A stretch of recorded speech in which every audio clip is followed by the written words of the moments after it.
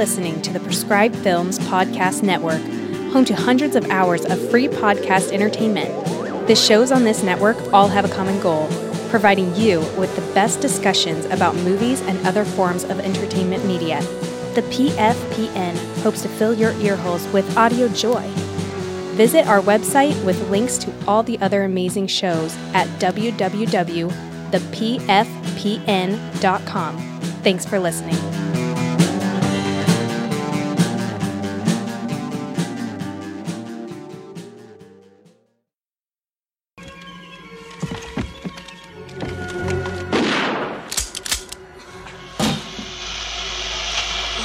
You always were an asshole, Gorman.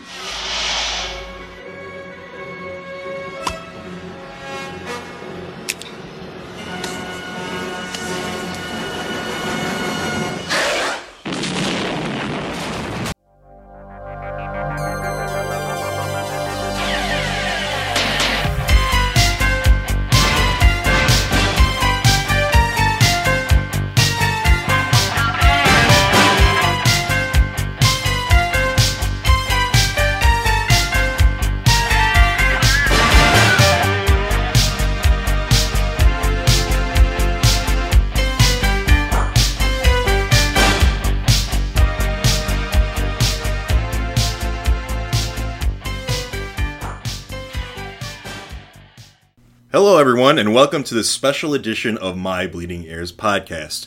I'm your host, Larry, and with me today, as always, is Jesselyn. Hello. My Bleeding Ears podcast is a weekly series where we talk about film and TV that we've seen lately, and we follow that up with a movie of the week, usually in the horror genre. But I like to stray every few episodes.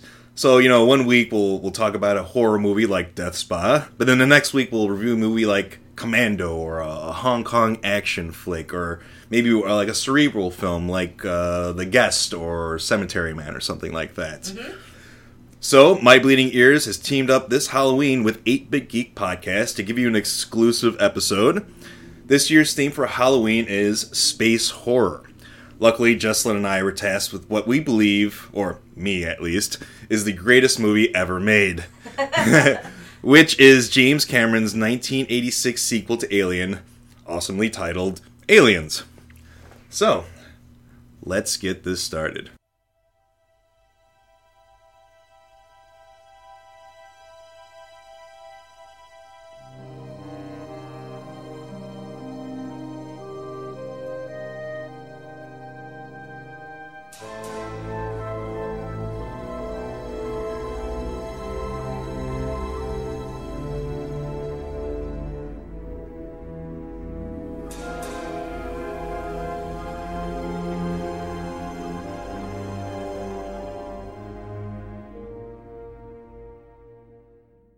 We will be reviewing the extended edition of this movie, or the special edition. It's not called the director's cut for some reason. I'm not really sure, but this is the preferred cut by James Cameron. Right, so the director did cut it. Yeah, this was his original version of the film, but they were like, hey, cut out half hour or whatever, or 20 minutes. Okay. So they can fit it into theaters and get more money, for the most part. Plus, they cut out a bunch of, little scenes, little character development scenes. Not too much, along with a couple little battle scenes, but we'll get into that. Alien starts 57 years after the original Alien. Our hero, Ripley, played by Sigourney Weaver. And if you don't know who Sigourney Weaver is, she's been in all of the Aliens films, starting with the first one all the way up into Resurrection, Alien Resurrection, that being the fourth film. Yeah, you are not listening to this podcast if you don't know who Exactly. Lately, she's been showing up in bit parts and stuff. She was in Cabin in the Woods. She did Avatar. Not like the leading role as she used to have, but more of these standout-ish cameos, it kind of seems like. Defenders, the Netflix series. Right, yeah. That's where she played the villain for a short while. That's correct. So, Ripley has been drifting in space since she last fought the xenomorph, or alien, that killed her entire crew in the first Alien movie. A salvage crew finds Ripley with her cat, Jonesy, and they take her back to a medical ship. She finds out that the planet where the xenomorph originates has been colonized by the Weyland-Yutani Company. At an unspecified time after Ripley is cleared of wrongdoing, we find out that the Weyland-Yutani colonists on the planet of LV-427, or LV-426, I'm sorry, has gone dark. Ripley is asked to go to the planet as a sort of guide, semi-leading a group of space marines to find out what happened. Guess what? All hell breaks loose. When did you first see this movie? Oh, I was... So I didn't see it in the theaters, so it could have been 1986. I have 1986 in my head, but that can't be right, because that's when it came out into the theaters. So it must have been as soon as it came out on VHS, so 87? Right.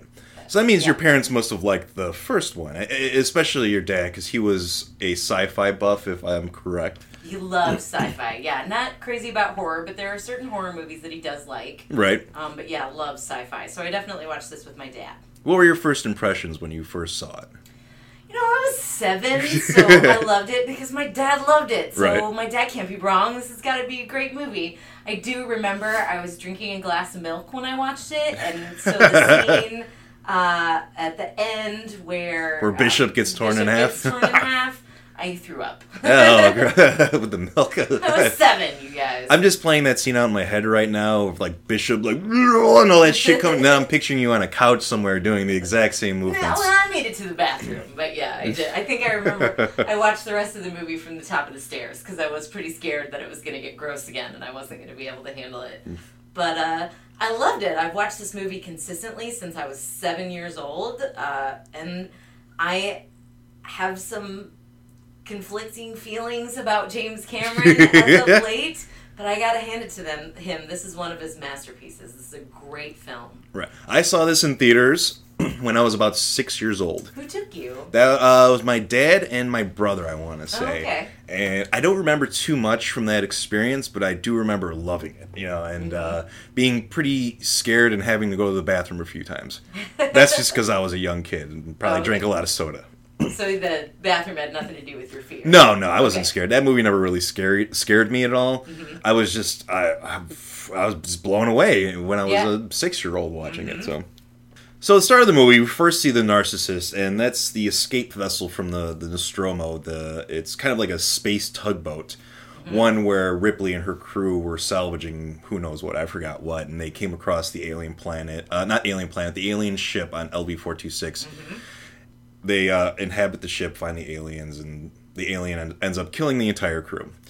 So when she gets out, kills the alien, and blah, blah, blah, right? She is discovered by the salvagers, who find her along with the cat. And I always thought the guy who found them, who first, like, enters the ship through that badass, that cutting utensil they do for the whole door. Right. Yeah, I want one of those just because. It's like, I always thought that guy was Dan Aykroyd. I don't know, he just kind of looked like him. I was like, well, Dan Aykroyd cameo, all right. But I'll get a good look next time, because there will be a next time, I'm sure. We see Ripley waking up in a medical spaceship after being rescued, and she's greeted by Carter Burke, who he's a top official in the Weyland-Yutani company who owned Ripley's ship. So he meets her in this hospital. He's played by Paul Reiser, who you would remember from like TV shows Mad About You or Beverly Hills Cop. Beverly Hills Cop. He always kind of like a shystery, kind of shitty character that you never trusted kind of guy. He's perfect. Yeah, exactly. He's perfect for this movie. In Mad About You, he's supposed to be a good guy, and I don't really buy it. Yeah, I know. You never really buy it. He just always seems like a jerk. He's better slimy. So Burke the jerk was always well-fitting for this character. Ripley's notified about how long she's lost, and then she starts to have like these chest pains, and we see like an alien popping out of her chest, reminiscent of the first Alien movie. And then we find out it's a dream. Right. So we're kind of, fooled in the beginning here. Good one, James Cameron. It fooled me. A little note to the hospital ship they have there. It's kind of cool watching the movie last time, and you see the Weyland-Yutani like a logo everywhere, like on equipment and stuff. So I kind of thought that was kind of like a nice little touch there that they put. Like everything is probably owned by this company by now. Probably going to happen in the real world at some point. So then we go to this scene after we find out it's a dream, and it's of Ripley learning that she had been lost for 57 years, and she was wondering about her daughter. So Carter Burke comes and tells her that her daughter died, and Ripley's really sad because she wanted to, be home for her 11th birthday, but she never made it home. Yeah. I don't know if I mentioned this yet, but this was a cut scene from the original. This was not in the theatrical version. This is only available in the special edition. And I like this scene a lot because it gives a lot of character and a really good setup to the motherly figure that Ripley is going to be throughout this movie, especially to Newt. Yeah, absolutely. It's one of the really special parts of this movie is not just that it's a female heroine, but also that her strength is her maternal instincts. Exactly. So yeah, yes. it's now. Do we find out about the daughter at all in the theatrical release? No, we don't. It's Okay. it's totally cut out from the film. Okay. Which really, like I said before, which really sets up really well with Ripley taking on motherly roles with an abandoned Newt. It's what makes her so powerful. Yes. Right. So after that, we cut to a boardroom scene where Ripley is getting grilled by Weyland-Yutani suits, asking her what went wrong on that ship. They're not really believing her about this alien on board, and they don't have enough evidence to say that it wasn't there, but she ends up, her license is revoked from the ship, and then she has to do kind of work the docks in a way, Right. I wanted to add one point here, and this is something that I think I just noticed. When they open that scene, in the debriefing scene, she's standing up in front of them. Right. And it gives you this feeling like she's in charge of this meeting. And then after a couple of lines, you realize, oh no, she's being debriefed. She Right, sits yeah. down. But it's interesting that they open the scene with her standing up. Yeah, that she's is. in charge. I never really noticed that. That's Yeah. an awesome little catch there. And she tries to hold her own against everyone there, and she's just getting drilled. And then finally, she goes to the head guy. His name is Dan Lewin. Or Van Leeuwen. I'm sorry, Van Leeuwen. And she asks, why don't we just go down on that planet? I'll show you. Or why don't you just... not her, but she's like, check it out. And he's like, well, there have been colonists living there for decades now, trying to make the air breathable on this planet where this ship is supposedly supposed to be. Mm-hmm. So after that, we cut to another cut scene from the theatrical version, which is of the colony on LV-426 of workers, and we get to know the name of the place. It's called Hadley's Hope, and there's a population of 158 people there, which Van Leeuwen also said that there was like 70, 80 families. Right. So these people are going to be there for a very long time, trying to make this planet breathable and clean for people from Earth. I guess, Earth's probably going to be fucked up by the time this movie exists. I think he said that they've been there for 20 years, which means that Newt, who we'll meet later, was obviously born on that planet. Mm-hmm. We see people working, we catch a conversation about a family that found something on LV-426, want to know if they can have dibs on it, and there's just this whole conversation between these two guys saying, we barely get any, we can't get an answer down here, and whenever it is, it's like, don't ask, So yeah, whatever they find, they can keep it, and that's when we cut to a scene of, we get to meet the family of Newt. Newt's, what's her name her real name? Carol Ann?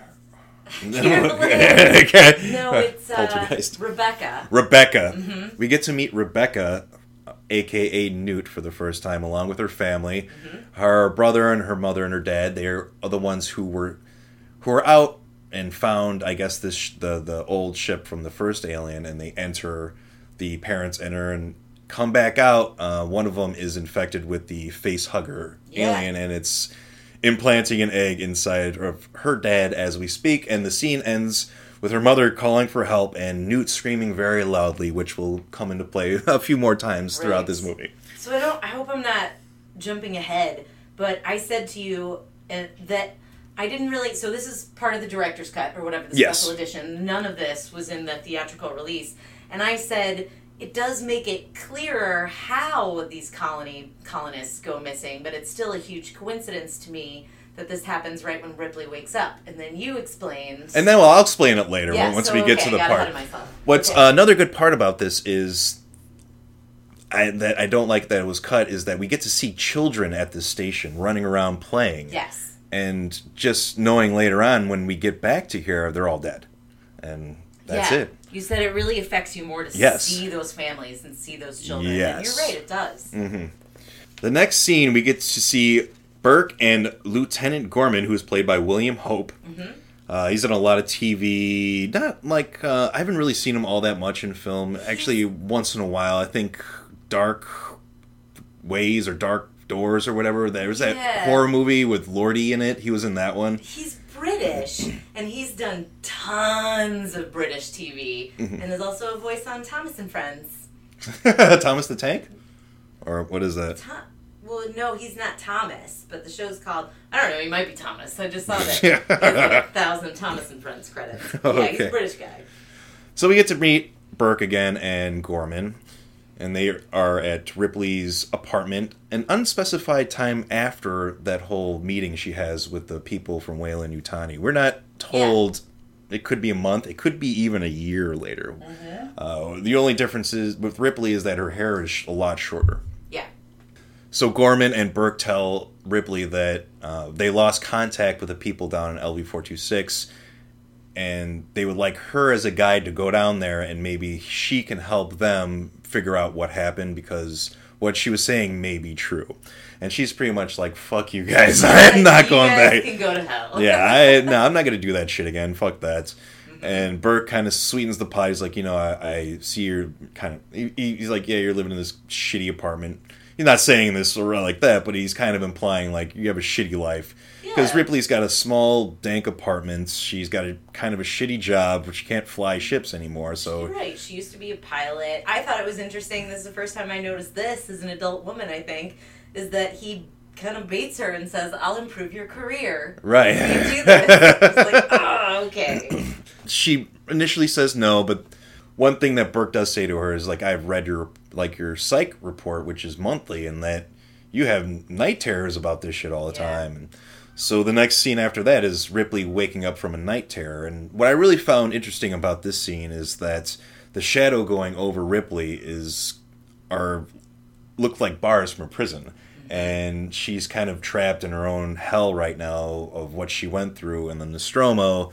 So maybe if she goes and helps save these people, that she'll have some redemption, So she calls Burke. Yeah, she'll have some closure to it. And she calls Burke on her little video phone and says, yeah, I'll do it. We're just going to go down there and help these people out and destroy this creature. We're not doing this to make money and capture this creature and have a defense program. He's like, oh, no, of course not. And then she's like, all right. And then she just hangs up on his ass. Yeah. The phone is like a video game console. It's like, phone of the future. It's like a little deck when you put a little card in there.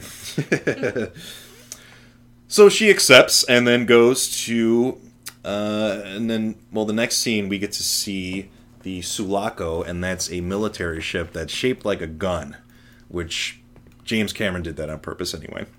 I've done a little research about this movie, so I know. Get out of town. I've listened to commentaries before, and yeah, I've seen this film probably about 100 times, and it's not even an exaggeration.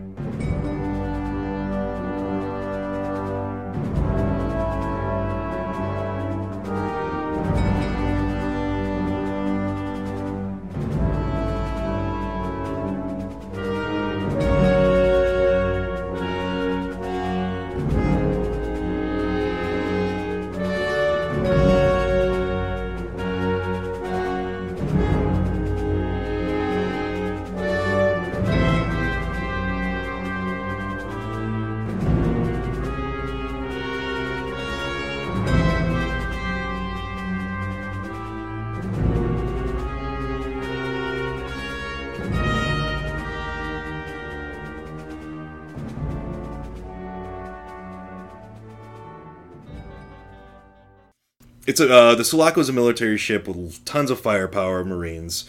All the Marines are waking up out of their sleep in their little cryopods, along with Ripley and some other people, too. Not the cat. Not the cat, because that little shit's staying there, Jonesy. And that's when we're introduced to the rest of our cast, which includes Michael Biehn as Hicks, Corporal Hicks. Mm-hmm. He's been in a lot of different James Cameron movies, being The Abyss, Terminator, brief part in Terminator 2. Mm-hmm. He's been in The Rock, tons of movies. He should have been a bigger star, and he just never made it, He should have. I don't know why. I agree. I always kind of had an obsession with him when I was a kid, because, he's easy on the eyes. Oh, yeah. But also, good actor. Dies and everything, unfortunately. Yeah, pretty much. Next, we also meet Private Hudson, who is played by Bill Paxton. He was in True Lies, Twister, Big Love, did some directing. He did Terminator. He gets killed, one of the punks in Terminator. He's one of the punks at the beginning, yeah. He's one of the only guys killed by a Predator, a Terminator, and an alien. Yes, that's true. We meet Private Vasquez, played by Jeanette Goldstein. She was in Lethal Weapon 2, Terminator 2, played one of the vampires in Near Dark, played one of the lower deck people in Titanic, so another one of James Cameron's go-to people. Mm-hmm. Al Matthews, who just passed away recently. Yeah, just 5 days ago, yeah, I think. Played Sergeant Apone. He was in the Fifth Elements, Tomorrow Never Dies. He was actually in the military, and he did help train some of the guys in like the lineup scenes and everything. He was a big part of that. Mark Rolston, he plays Private Drake. He's like Vasquez's partner, in which they have a really cool dynamic. Yeah. They're like the smart gun guys, or guy and woman. But they have a great platonic friendship. Right, yeah. They're awesome together. If you don't know Mark Rolston, he was in Shawshank Redemption, The Departed, tons of TV. So much TV, yeah. He's in a documentary called That Guy Who Was in That Thing. Yeah, exactly. He's that guy who was in that I've thing. actually seen that movie. It was pretty cool. So have I. Right. We saw it together. Nice. Rico Ross, he plays Private Frost. He was in Wishmaster and a movie that we actually reviewed here before called The Church. Oh, okay. I thought I brought that up to you the other day, and you're like, oh, yeah. Colette Hiller plays Pharaoh, Corporal Pharaoh. She is the pilot of the ship. I haven't really seen her in all that much stuff, but I guess she's in Ragtime. Yeah, that was the only thing I even recognized. Yeah, I know a lot. We got Daniel Cash, who played Private Spunkmeyer. He was another one of the pilots. He was in the RoboCop remake, Mama. He was one of the main characters in The Strain. So he's done tons of stuff. He was in Nightbreed also. Tons and tons of stuff. Lots of TV, yeah. I actually met him at a Comic-Con one time. Yes, you did. When I saw him, I was like, oh, fuck, Spunkmeyer. Cynthia Dale Scott played Corporal Dietrich. Cynthia Dale Scott. I don't remember much she was in, but I guess she was a wardrobe assistant on Demons. Nothing. She wasn't really in anything else. No. Yeah, she probably, was mostly wardrobe. Probably a stage actor at some point, because this movie was filmed in, I'm going to say Britain. Oh, okay. It wasn't filmed in... and there's actually really good stories about filming that James Cameron has, about him filming in Great Britain. How they have tea time and everything, and he used to piss him off. He's like, dude, I got tons of shots to do, and these guys are drinking fucking tea. Like, come on, let's go. So, anyway, and Tip Tipping, who plays Private Crow. Another guy we really don't know too much about. He's a big-time British stunt coordinator, though. He's done a bunch of British TV movies. And several episodes of Doctor Who, where he was the stunt coordinator for those. And there's also Private Wierzbowski, and I don't know too much about him either. He's not really in the movie, along with Private Crow, all that much. Right. They're kind of like the let's just say that there's tiers of fodder. They're like the bottom tier of the fodder of people who die. Yeah. So yeah, we'll get there. Not all the deaths have to be dramatic. There are a couple of people that you just pick off quickly. And I like the whole the character building that they do of these Marines also. Like Hicks, you get to see that has like a chill personality. Apone, the sergeant's really pretty fun, but he's strict also. But you can tell he has a collegial relationship with these Marines. Right. And Hudson's kind of a goofball. And then last but not least, we finally get to meet Lance Henriksen's character, Bishop, who we get to find out is an android. The android that was in the crew that Ripley was a part of malfunctioned, so she's kind of afraid of androids, but this is 57 years later, and Bishop's like, things have changed back then. We're kind of different now. We don't, we can't attack humans and stuff. So. Well, and it didn't just malfunction, it tried to kill her. It tried to kill her. And then its job was actually to bring that specimen back. Correct, yeah. So she doesn't trust Bishop. She doesn't trust androids at all.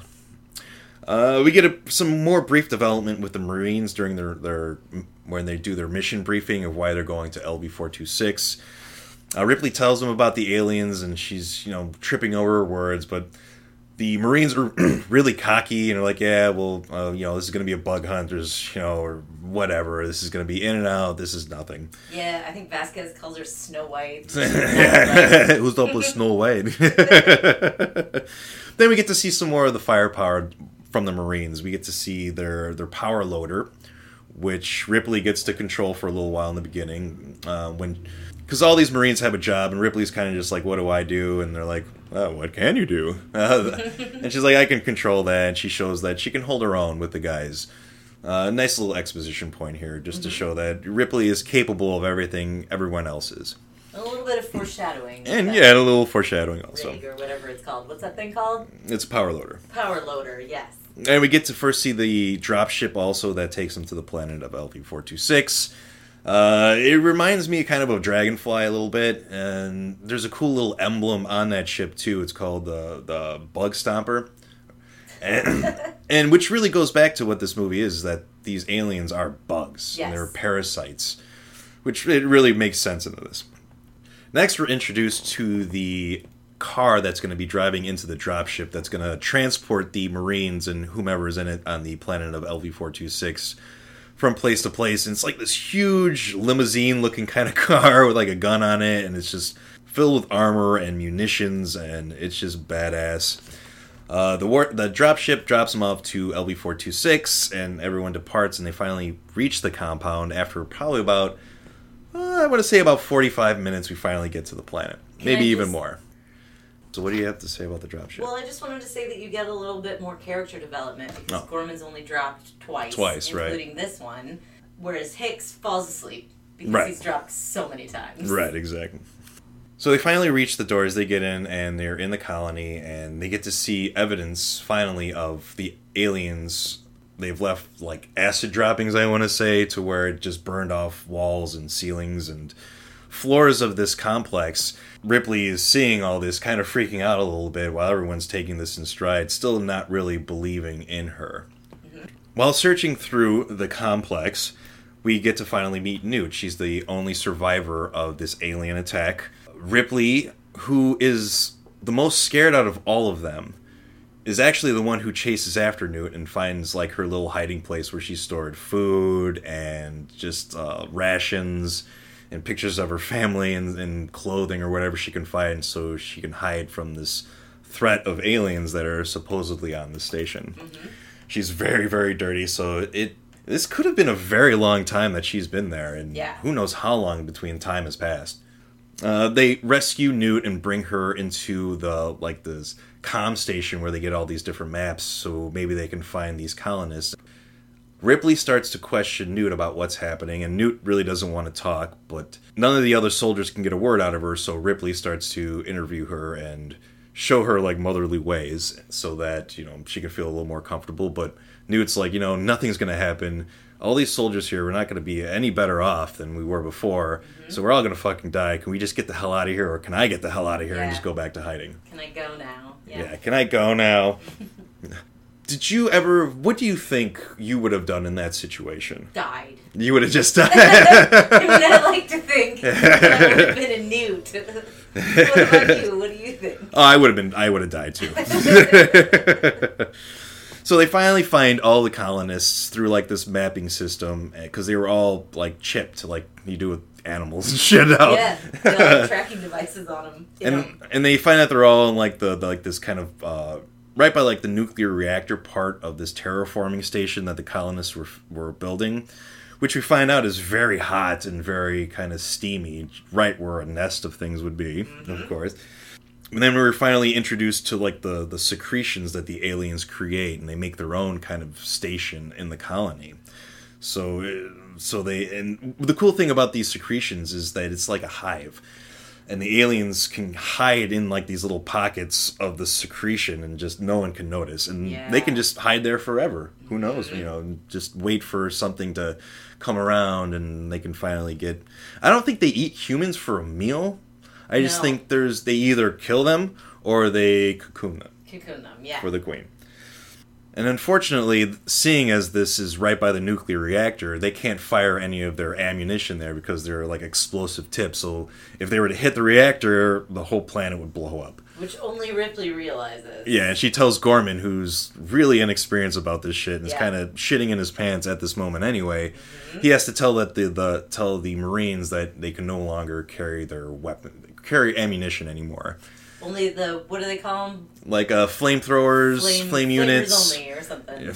And luckily, Hicks has a shotgun, though, that he keeps for close encounters. Which is a double meaning, of course, because shotguns are used for close combat and close encounters are aliens. So, yeah, it's a cool little, gotcha there. Yeah. It's funny because Drake and Vasquez don't...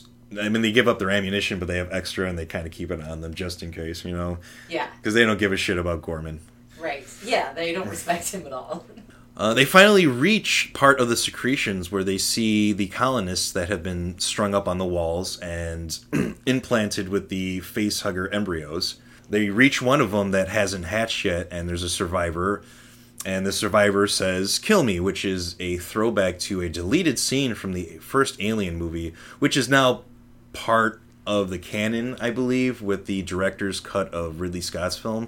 So when everyone first saw this movie, they were like, okay, kill me, you know, whatever. Mm-hmm. Then they saw that cut scene from Alien and like, holy shit, that's a throwback. Awesome, you know. That's really cool. But also, Ripley says it in her nightmare. And yeah, she says it in her nightmare also, which is just another throwback, and which really invests Ripley, too, because she sees this happening. She's not with the Marines. She's in the transport to get to the Marines to where they needed to go in this reactor. Mm-hmm.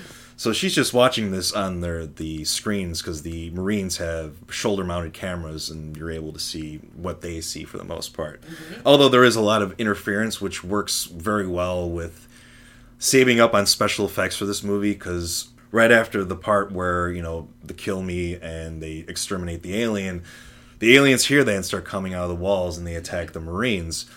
And we get to see a lot of that action through the eyes of the Marines with their cameras. So we just hear a lot of gunshots and screaming, but we don't really see anything just yet. Right. Which really just builds up to Ripley just saying, fuck Gorman, I'm going to go rescue these guys right now. And as soon as Ripley gives up and goes to start driving, that's when the music really hits and starts picking up, and you hear this Marine Army infused soundtrack of drums just pick up, and it's infused with this hero soundtrack that we'll call it Ripley's theme, and it really just starts to come together, and the action just starts to go off.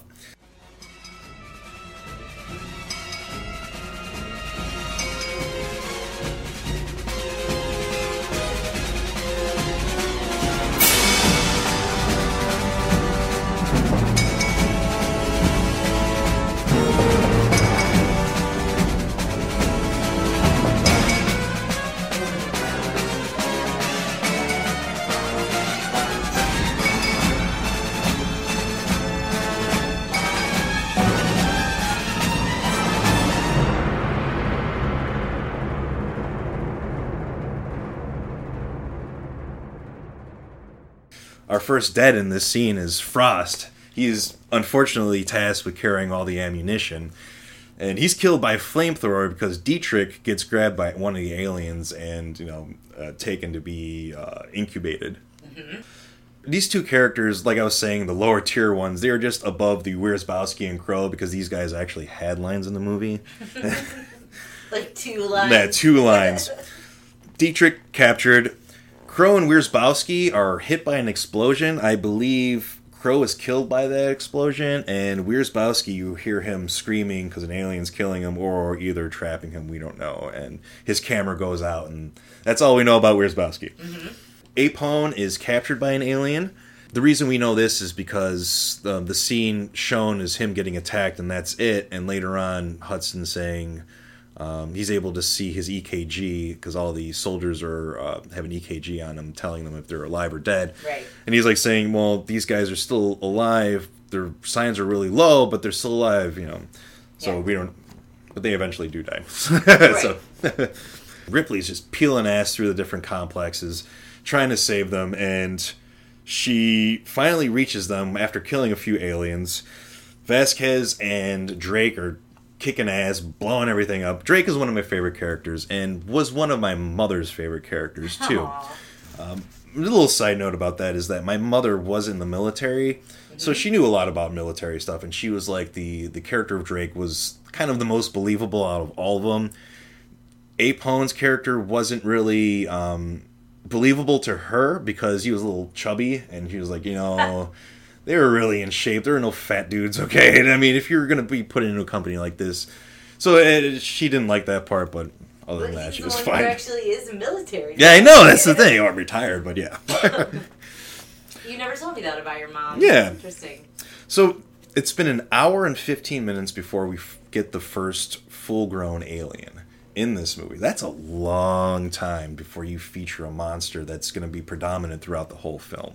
You can go back to the original Alien, and yeah, sure, it took probably around the same amount of time, maybe a little bit longer to show the alien, but that's just, you're being introduced to this villain.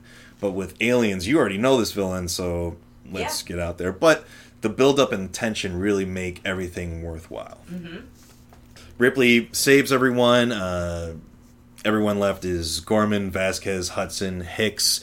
Gorman gets knocked out, and Ripley peels ass the hell out of there. Calls Wierzbowski and Farrow in a different part of the complex with the ship, saying, hey, we need to get the fuck out of here. Come pick us up. So Farrow starts to take the ship off, but Spunkmeyer, my favorite name so far in this movie, he goes to the front of the ship, but he actually feels like some goo. He's like, oh, wait a minute, I got some shit. But so an alien boarded the ship. The ship crashes, and there goes Spunkmeyer and Farrow. They're gone. Mm-hmm. The rest of our protagonists head back to, I believe it's kind of like this control room where there's only two ways into it to kind of board themselves in against the aliens. So they can just, kind of get things together. This is another cut scene from the original version where we're introduced to the sentry guns that the Marines had put on their ship, and that actually survived all the mayhem and everything. So they're able to put up these sentry guns in these two different hallways that lead to this control room, and they are motion activated. I don't know why this is necessarily cut out of the entire film, other than maybe just time, because I don't think it was too much of an integral scene. It's not necessarily important, but it does illustrate how many aliens there are. Right. Cockroaches. Bugs. These sentry guns, there's 4 of them all together, 2 per hallway, have about 500 rounds each, and they just totally empty them out in the first hallway, and yeah, there's just must have been tons. At least 158, I guess, because that's right. How much I Hadley's Hope, right? Mm-hmm. It's cool to see, during these scenes where they're getting everything together, that Ripley kind of takes over. She's the one who says, all right, let's board off over here. Let's put these sentry guns over here, and then we'll figure it out from there. And everyone's like, oh, fuck, okay. Ripley's taking over now. Let's go from there. They end up learning that they won't be reported missing for 17 days. So they kind of set up this whole command center to be there for 17 days. You can see in a subsequent scene where they're just getting a bunch of equipment, a bunch of rations, and they're just waiting to hold out. But unfortunately, what ends up happening is that reactor malfunctions because of all the firing that happened earlier, that they only have about 5 hours, not 17 days, to get the fuck out of there. Hicks ends up giving Ripley a locator, so it looks like a watch kind of, but it's just like a location device for Ripley, and she ends up giving it to Newt later. They have this really cool scene, her and Newt's, where it's like a good mother-daughter scene where Newt's scared and, I don't want to dream, and Ripley's like, it's okay, I'm here and everything. And it's just a very cool motherly scene. Mm-hmm. What specifically did you get out of that scene? Well, it's definitely a nice bonding moment between Ripley and Newt, and I do think that additional scene where you find out about Ripley's daughter makes this scene more effective. It is an extended scene too. Right. Oh, okay. Yeah, because you realize that Ripley is a mother, and she just found out she lost a daughter. Right. So, like I said, her maternal instincts are what makes her powerful, and it's a really beautiful scene. There's no surprise at all what she decides to do later that you'll get to. Right. Well, Ripley then finds out that Burke is the one who is responsible for sending those people out to that derelict ship, knowing full well that, Ripley told them all about it already, knowing that these guys are going to die, or could possibly die, just so he can make a little money. Right?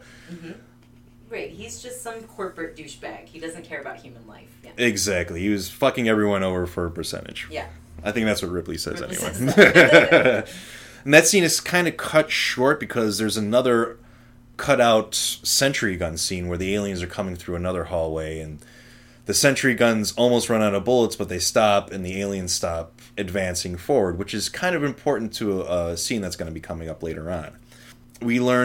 After that, we learn that the reactor is going to blow in about 4 hours, and that there is a way to remote pilot a ship down from the Sulaco ship, an exact, like another Dragonfly-looking ship is going to come down, but it has to be remote piloted from another part of the base. No one wants to do it except, Bishop says, I'll do it because he's an android, and he's the only one really able to do this. And there's some funny exchanges with Hudson in this, because Hudson's character is totally just... He's over it, man. He's saying, 2 more weeks? He was going to be out anyway, and then now he's stuck here. He's probably going to die. Yeah, he's freaking out the whole time. And I don't know how much of that is improvised by Bill Paxton, but he's got some really great one-liners. Oh, yeah, he's got some of the greatest one-liners of all time in this movie. But I always thought... I remember growing up and really not liking the character of Hudson, but then growing up and actually putting myself in that situation, I would probably be a lot like Hudson. You'd be Hudson, yeah. I'd be pretty pissed off. So. We're all Hudson. So Bishop goes out to remote the ship, and while he's doing that, Ripley goes and checks on Newt, and she passes out and wakes up later and finds out that a couple of facehuggers were planted in there by Burke. So that Burke can implant them with the embryos and sneak them on the ship when they get the hell out of there with the embryos still in them, and then Weyland-Yutani can take those and make military weapons. One of my favorite scenes in the movie is that Ripley lights the fire alarm in the room, and the sprinklers go off and everything, and the people in the command center find this out, Hicks and everyone, and they come and run. And see that Ripley and Newt can't get out of this room. That's super locked up. So Hicks goes, shoot out the glass. So they shoot the glass and he jumps through it. And that's just something I've always wanted to do in my life. And I'm fucking gonna do it someday. I don't know when, but it's gonna happen. I'm doing that. Get all cut to hell, even if it's breakaway glass. But it's gonna be awesome, though. And I'm gonna have all the Marine armor on and everything. I'm gonna have a pulse rifle, fuck it, maybe even a smart gun too. I'm doing it, damn it. So they save Newt, and Ripley almost gets taken by a facehugger, but luckily she's saved. There's some really good animation and puppetry done in this scene. It's blended in seamlessly. I really recommend watching all the different specials of this film, especially off of the Alien Quadrilogy, where they do really in-depth. It must be like 2 or 3 hours long. Yeah. So I definitely suggest watching that, just to see how they did the whole facehugger scene. Yeah, I was thinking the exact same thing, because even knowing how they did it, it's still so scary. That thing still looks organic and real. Yeah. Flipping around in the water. It's like a squid. And how they did it's actually kind of simple puppetry. Yeah, it is. Terrifying. Yeah. After that, everyone grabs Burke and they're about to waste him. But then the aliens cut the power. And how can they cut the power, man? They're animals. Or bugs, either one. They're bugs. So this is one of our last standoffs that we're going to have with the rest of our military personnel. And another little piece of equipment that the Marines have in Aliens is motion sensors. And that's a good way of not having to show the aliens. Kind of what they did with Jaws with the barrels. Yeah. So when they're all kind of quartered off in this command center, they have this motion center and they're getting movement all around them. And it seems like the aliens have gotten past the barricades and they're inside close to where they are. But with any bug or any parasite they're going to find a way in. And, of course, the aliens do find a way in. Less than probably about 2 or 3 hours it takes them to get in there, even though they were trying to hold up for 17 days. They got in there pretty quickly. And one of the greatest scenes of the film is when they find out that the aliens are getting in through either underneath or on top of them. And Hicks goes and looks up above and sees that there's a shit ton of aliens coming towards them. Wall to wall. Like roaches. And all hell breaks loose again.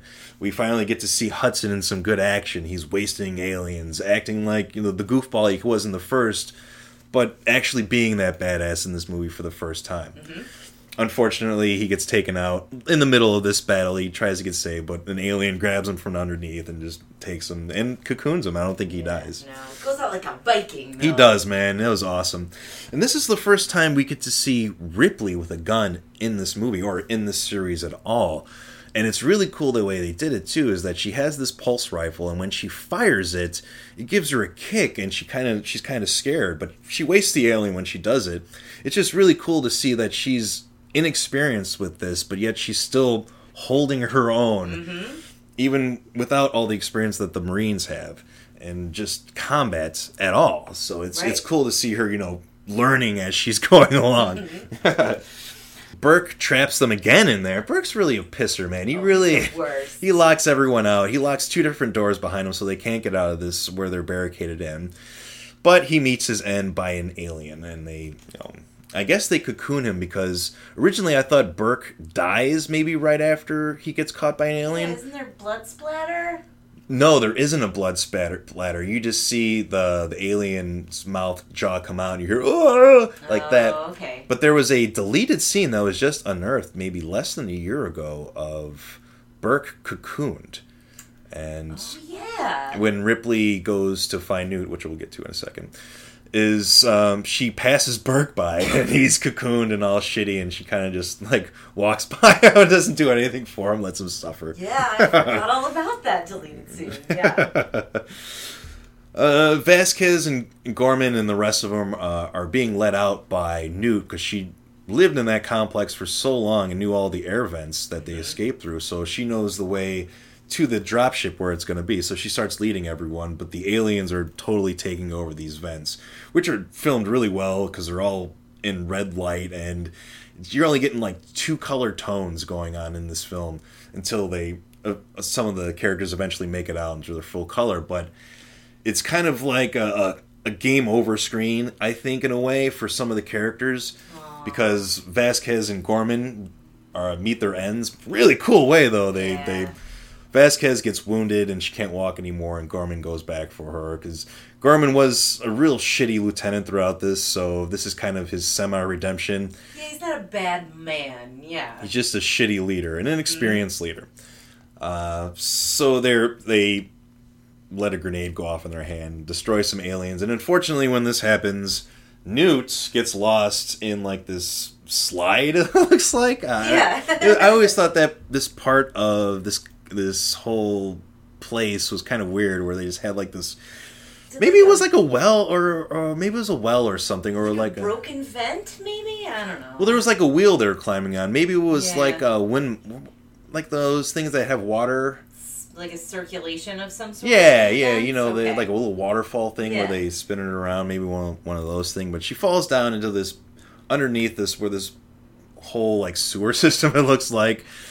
But luckily she has the transmitter that Hicks gave Ripley and Ripley gave Newt. Mm-hmm. She has that, so they're able to find her, and when they do, they try and saw through the floor, but they're too late because an alien grabs her and eventually cocoons her.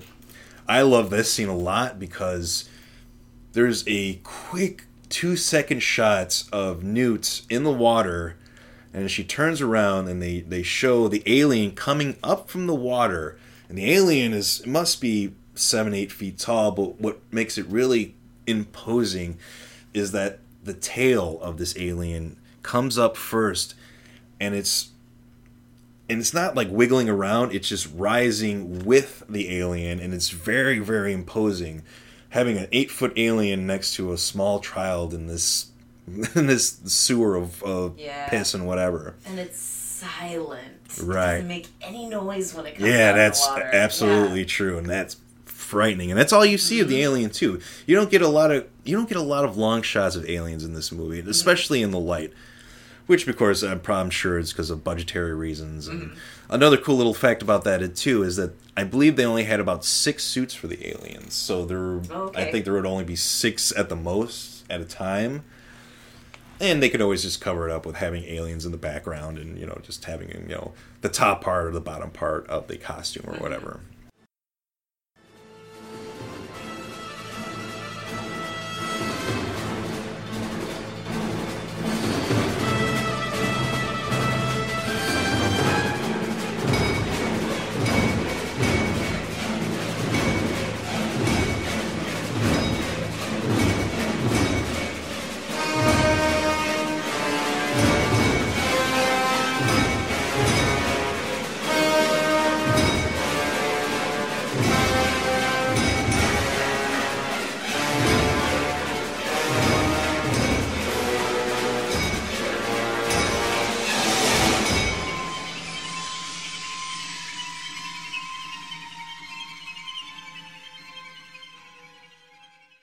So they reached the ship because Bishop was able to bring it back. Hicks and Ripley made it back, but unfortunately, on their way to that ship, Hicks blasted an alien when they got. It's a really cool scene. Ripley and Hicks are running, and they get to the elevator. The elevator door won't close, and I always play that out in my head whenever I hit an elevator. Anyway, I hit the button, hurry up and close, And, of course, it never works. I don't know why elevator buttons even have a close button on it, because it never works most of the time. Yeah, I hear that it's just for show. It's not a real thing that does anything. Stupid. So they're hitting the button, and an alien comes in. He blasts it, and unfortunately, acid splashes all over Hicks and his armor and his face. And it's a really cool scene where he's dropping his armor off, and it's kind of just dissolving right in front of you. It's just, yeah. So they make it back to the ship. Hicks is fucked up. Ripley goes to Bishop, we're not leaving. He's like, what, we're not? Wait. Because Newt was taken, she wants to go find her. And that motherly responsibility again. Which leads me to my favorite scene of this movie. It is the scene of Ripley getting ready to find Newt in the next 10 minutes. That's all she has until this whole place blows up. 14 minutes. And it's a scene reminiscent of a lot of scenes that have happened in movies anyway. It's that gearing up scene. You're getting all, your guns together, you're getting your clothes, your shit ready. But I like this the way Ripley does it, is because she grabs all that shit.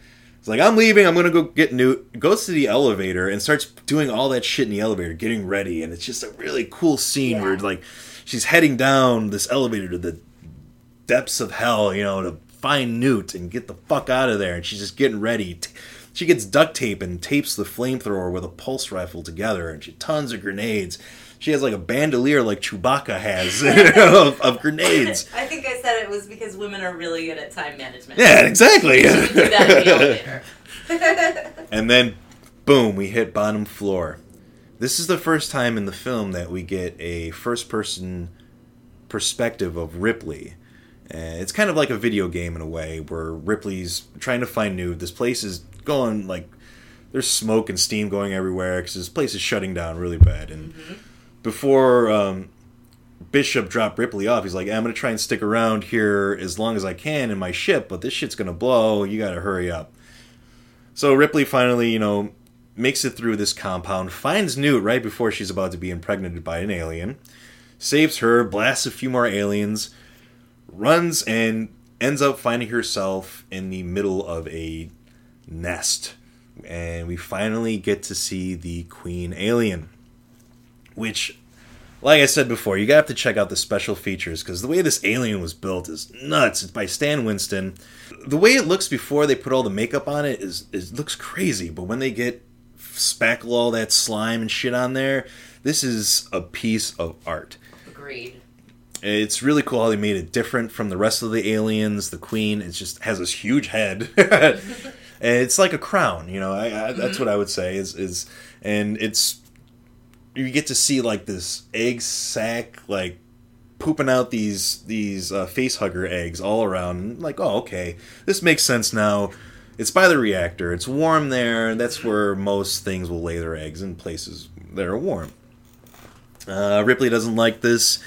She starts blasting the eggs, and then she goes apeshit. She flamethrowers a bunch of eggs, starts shooting the grenade launcher, blasting all of her ammo out, screaming, "Ah!" She throws all the grenades in there, right? Blasts, and takes Newt, gets the fuck out of there. They only have a few more minutes left. She's about to hit the elevator and go up, and that's when the alien queen detaches herself from the whole egg sack and the egg dispenser, I guess that's what you call it. Starts chasing Ripley. Ripley makes it to where Bishop is supposed to be, and the whole running thing of this movie is that Ripley doesn't trust androids at all. And then when she finally reaches this place where he could land, he isn't there. He had already left. So she's like, "God damn it, Bishop!" But of course, Bishop ends up getting there with a few minutes left, and Ripley's able to board and then take off, which is probably one of the coolest, explosion escape scenes ever, where the fire's right behind you, or very reminiscent to Return of the Jedi when they shoot those proton torpedoes in the middle of the Death Star and then speed the fuck out. And then it's kind of it kind of reminds me of that, but way more grandiose. Yeah.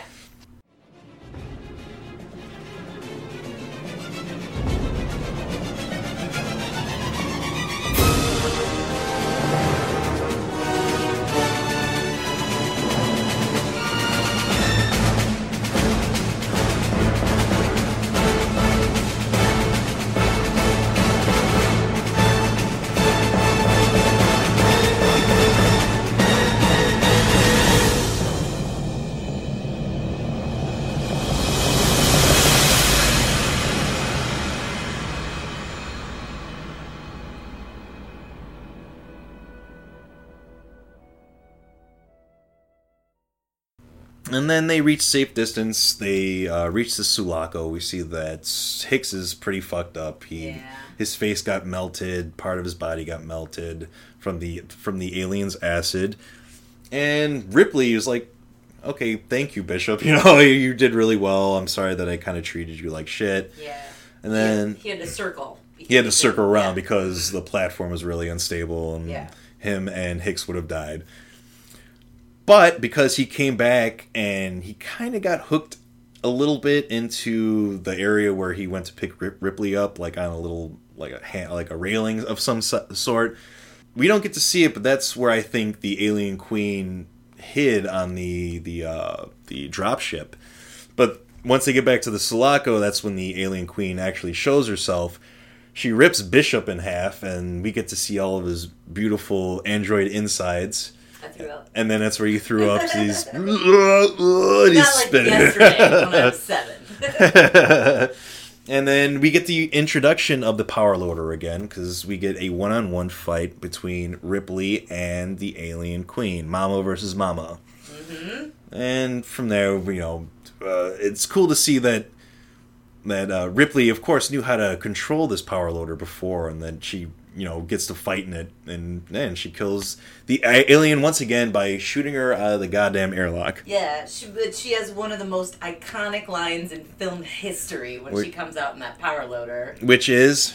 "Get away from her, you bitch!" I'm sensitive to that word, but I will totally allow it in this circumstance. I'll allow it.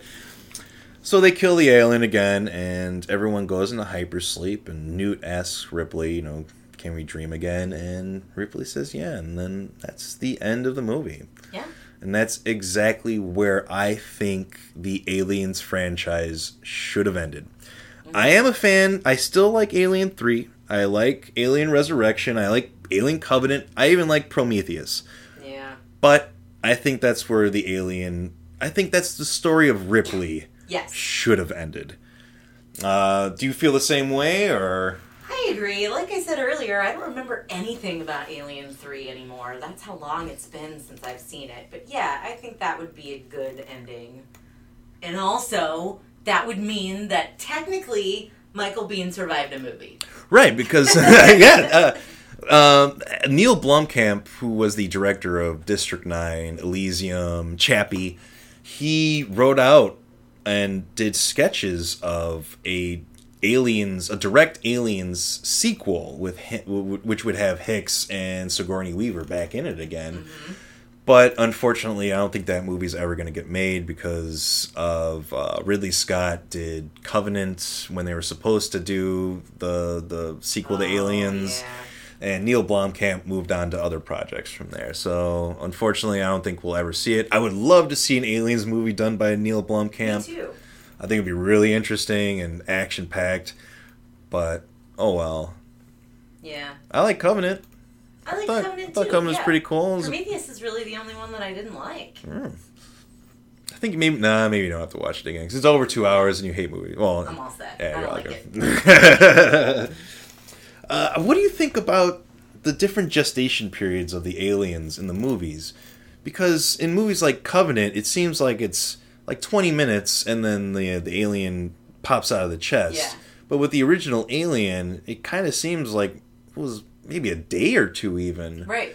And even in Aliens, it's I don't know. It's just one of those things that seems really fucked up throughout the other movies. It just either it was really quick or it took forever. I just never can get how long it takes for it to grow and pop out. Yeah.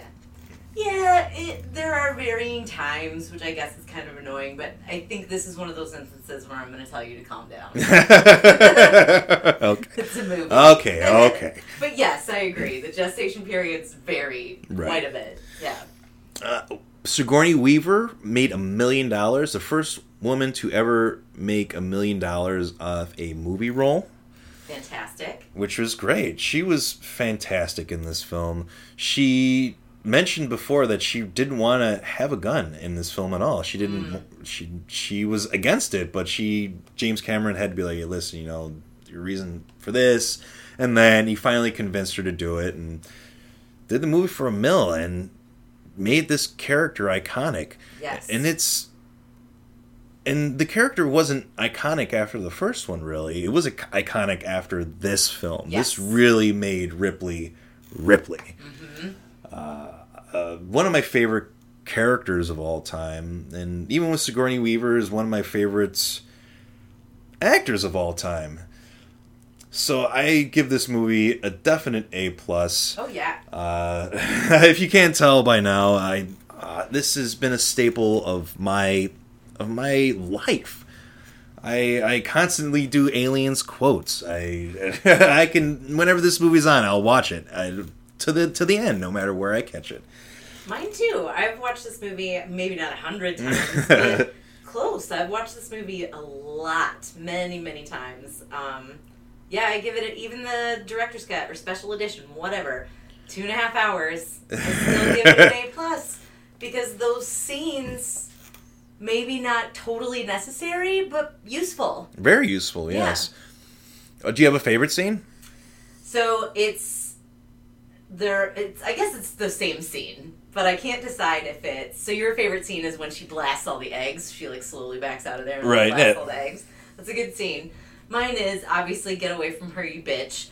But also kind of the end of that scene where you realize, where she opens the airlock. The hatch again? The hatch and blows it out of the damn airlock.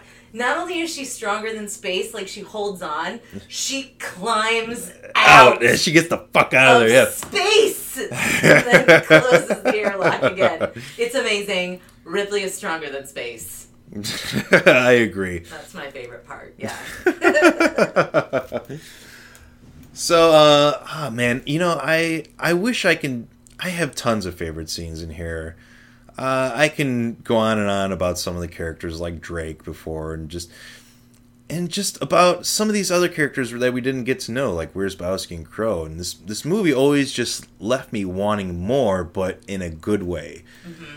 I'm happy I don't know, and I'm unhappy I don't know in a way. It's just, there's just so much more that I want to know about this whole world that James Cameron created, but it's all just confined in this 2.5 hour movie. Right. And that's, a question. Sure. When was the comic book born?